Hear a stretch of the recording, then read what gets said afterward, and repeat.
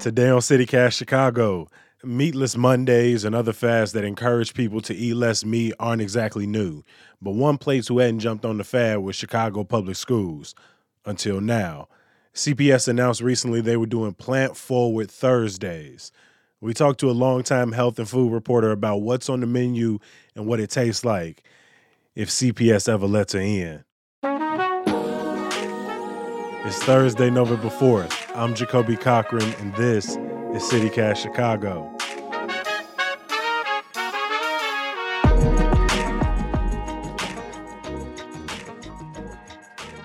CPS says they serve about 270,000 meals a day. Is it possible to really make that many meals tasty and healthy for kids? Monica Ang from Axios Chicago says yes. Monica, let's go back to earlier this month. You learned about Plant Forward Thursday, which is supposed to be a healthy initiative put on by CPS. How did you hear about CPS launching this sort of meatless, vegetarian, vegan day? Well, I was poking around in CPS meal menus, as people do. You just go online, hey, I wonder what they're serving. And then I saw this thing, they said like September 9th or something, where we're launching Plant Forward Thursdays. I was like, what the what? This is something that, frankly, I had been asking CPS about for years because it can make a huge difference in the bottom line and the environmental effects of the food. And I had always been told that is never going to happen. The Cattlemen's Beef Association, the Chicken Council, they're all going to be against it. And then right before my eyes, it said Plant Forward Thursdays. Mm-hmm. What were the reasons CPS said they were launching this day? And if I'm not mistaken, like some schools have done this, like a meatless Monday type thing, but why did CPS say they were instituting this? Well, you're right. Dozens of districts have done it. New York launched it with big fanfare in 2019, I believe. And CPS says that they care about the environment and they did it for sustainability reasons. But, I would like to note that it is cheaper to buy lentils than meat. So, it also saves the taxpayer some money. So back in mid-October, you praised CPS for launching the Plant Forward Thursday. And you were supposed to get a taste of that lentil burger. Or was it like a lentil sloppy joe? Yeah, they called it the lentil joe. And I was intrigued. And so I put in a request more than a week ahead of time. And I said, guys, I got to try this lentil joe. So finally they said, and I haven't revealed this yet in print, so it's an exclusive for you. They said the Taft Freshman Academy is where I could go on the far northwest side. They sent me a note on the morning saying this is going to happen today. And when I almost got there, I got a note saying, oops, I meant to say it's not happening today. Oh, you was in the car already? Yeah, I was already almost at Taft. They said, well, the principal hasn't given us a time when he'll talk to us. And I said, first of all, I don't need to talk to the principal. I need to get my teeth into a lentil sandwich and talk to some students. And the representative at CPS said no. And I thought that was so strange because we'd been organizing this for a week. So the whole thing smelled so fishy. So I was like, and it should have smelled like beans. It's right, exactly. So immediately I put on Facebook, okay, CPS parents, if you have a kid in school, text them right away. Tell them to eat the lentil sandwich and tell me what it's like and get photos too. And I love that these parents were so willing to do it. So a bunch of them sent it to me. But I could not understand why I had been locked out at what seemed like the last minute. And so do you want to know why I think I was locked out? I need to know because there's red tape around a lentil joe. Why is there so much red tape around, a meatless sloppy joe? Well, I found out when CPS media representative Evan Moore sent me an explanation for it. He said that the day I arrived at Taft, the cooks had switched up the menu. Instead of serving the lentil joe, they were serving a meatloaf cheeseburger.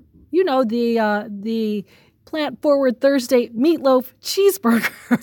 Honestly, what I picture is like the principal running around the school like, Monica Ang is on her way. People get subpoenaed after they talk to Monica Ang. And then they run to the cafeteria and they're like, where's the lentil burger? And the chef is like, lentil burger?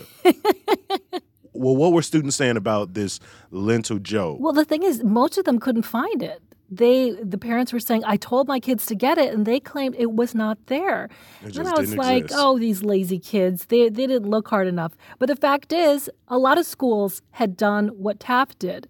Taft had really bad reactions to the lentil burger the first time they served it in September, and so they just decided to phase it out. There was one kid I found at Lane Tech, this wonderful correspondent, who found it and photographed it and tried it and gave me this great review of it. While the appearance was less than appealing and the texture was definitely a little bit weird, as could be expected by putting lentil beans in between two hamburger buns, the taste was pretty much as I could have expected with beans in the form of a hamburger. But overall, I would say it was pretty decent, on par with school lunch food. Another high school source of mine, said I asked for the lentil burger. He actually snuck it out of the school and gave it to me. And I said, wow, this is a really interesting lentil burger. It tastes just like meat. And he said, well, I told them vegetarian, and they said this was the vegetarian meal. They gave him the meatloaf cheeseburger. Did CPS respond to them getting a meatloaf burger instead of the veggie option? Well, I mean, that was in the note. They said that Taft, for sure, and this other school that I will not name, had decided it met with such a poor reaction the first time that they were just going to serve the meatloaf. CPS in its statement to me said, we tell the cafeteria managers they have to follow the menu. When we find discrepancies like this, we take necessary action and have a talk with them. As it relates to students, how many options do they get for their meals on a day-to-day basis? When I looked at the menus, it looks like there are 2 to 3 options. And there always is, I should note, a vegetarian option, because there are some kids who are just hardcore vegetarians. Thanks to Lane Tech student Alex Bernstein for that review you heard about the Lentil Joe. We'll be right back. We all have them, even me, somebody born and raised in Chicago. One of those very Chicago things you sort of know, but you don't really know. Maybe you pretend you know and you just hope nobody ever asks about it. I don't know where the Pedway is. Why does Chicago elect its mayor and alderpeople in February and April instead of November? And my question, it seems very obvious. Why there's 77 community areas and only 50 wards? Email us the Chicago thing you've been too embarrassed to ask about at chicago@citycast.fm or hit us on Twitter at CityCastChicago.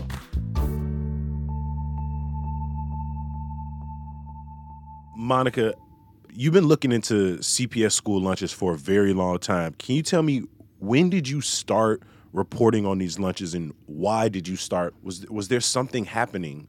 So for years at the Chicago Tribune, I was a feature writer. And then one day I got into work and they're like, guess what, Monica, you're leaving features. We're sending you to the Watchdog Investigative Unit. So my editors on Investigative said, start thinking up stuff to investigate. And so I thought, who's the biggest restaurant in Chicago?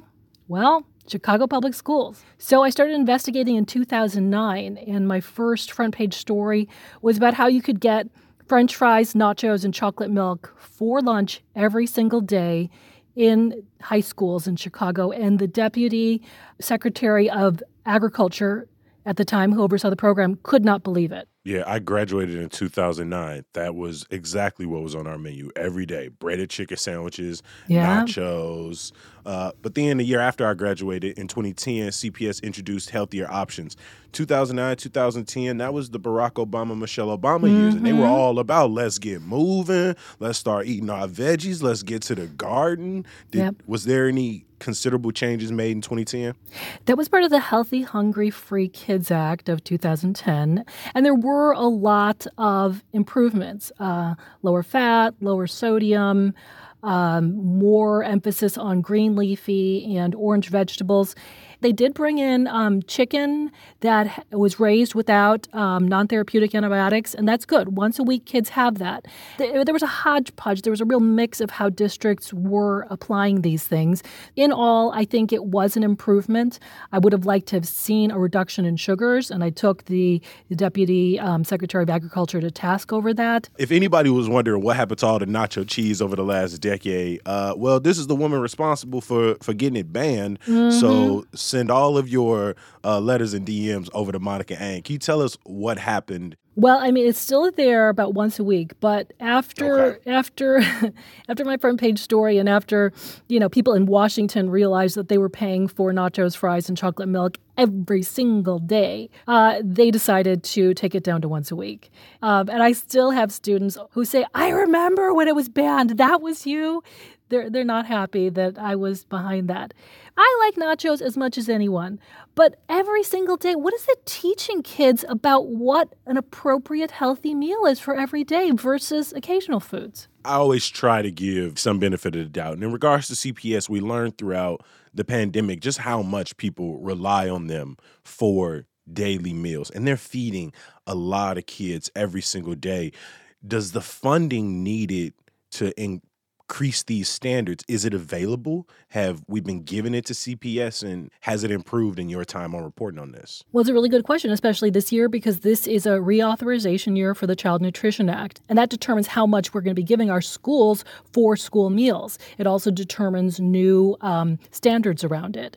Those who care about school meals may want to tell their representatives, hey, in the Child Nutrition Act reauthorization this year, we'd like to see more money go to school meals. In order to have really quality, healthy meals, we need to fund them properly. And we need to fund a nutrition program that feeds at least one meal to our most vulnerable citizens every day and can help shape their conception of what food and healthy food is. Mm-hmm.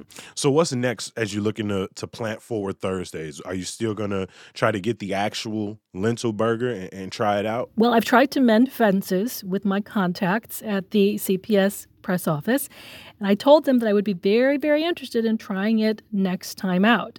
And so they've said they're going to try. But I'm also asking parents, teachers, kids to maybe sneak me out one of these days.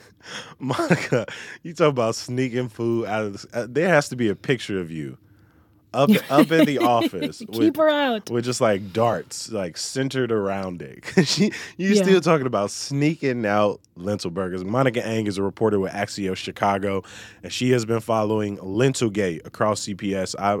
I can't wait to see what the next development is. Thanks so much, Jacoby. Great talking to you. I've been sent to the principal's office. I was at Kenwood one time, and I was talking to the civics class, and I said, hey, after my chat, mind if I go and look at the lunchroom? And the civics teacher's like, no problem, let's go now. At the end of the line is the vice principal. And he says, Mr. A, can I see you and Miss Ang in the office right now? I'm sitting outside. And I said, I can't believe I'm in my 40s. I'm sitting outside the principal's office quaking. He comes out and I'm like, is it my turn? He's like, just come with me. He said, we were not supposed to do that. Before I let you go, a little bit of news, y'all. The city will begin offering COVID-19 vaccines to kids ages 5 to 11 at events and in homes November 13th. Head over to our daily newsletter at chicago.citycast.fm for more info. Want to hear some wild-ass numbers? In October, the state did $123 million in recreational cannabis sales, bringing the year's total so far to $1.12 billion. And some good news to get you through. Today marks the beginning of Diwali, a 5-day festival of lights celebrated by Hindus, Jains, Buddhists, and Sikhs across the world. We have events in Rogers Park today and Aurora Saturday in our newsletter. Thanks for listening. I'll talk to you tomorrow. Peace. Broccoli and cauliflower are all from the same plant.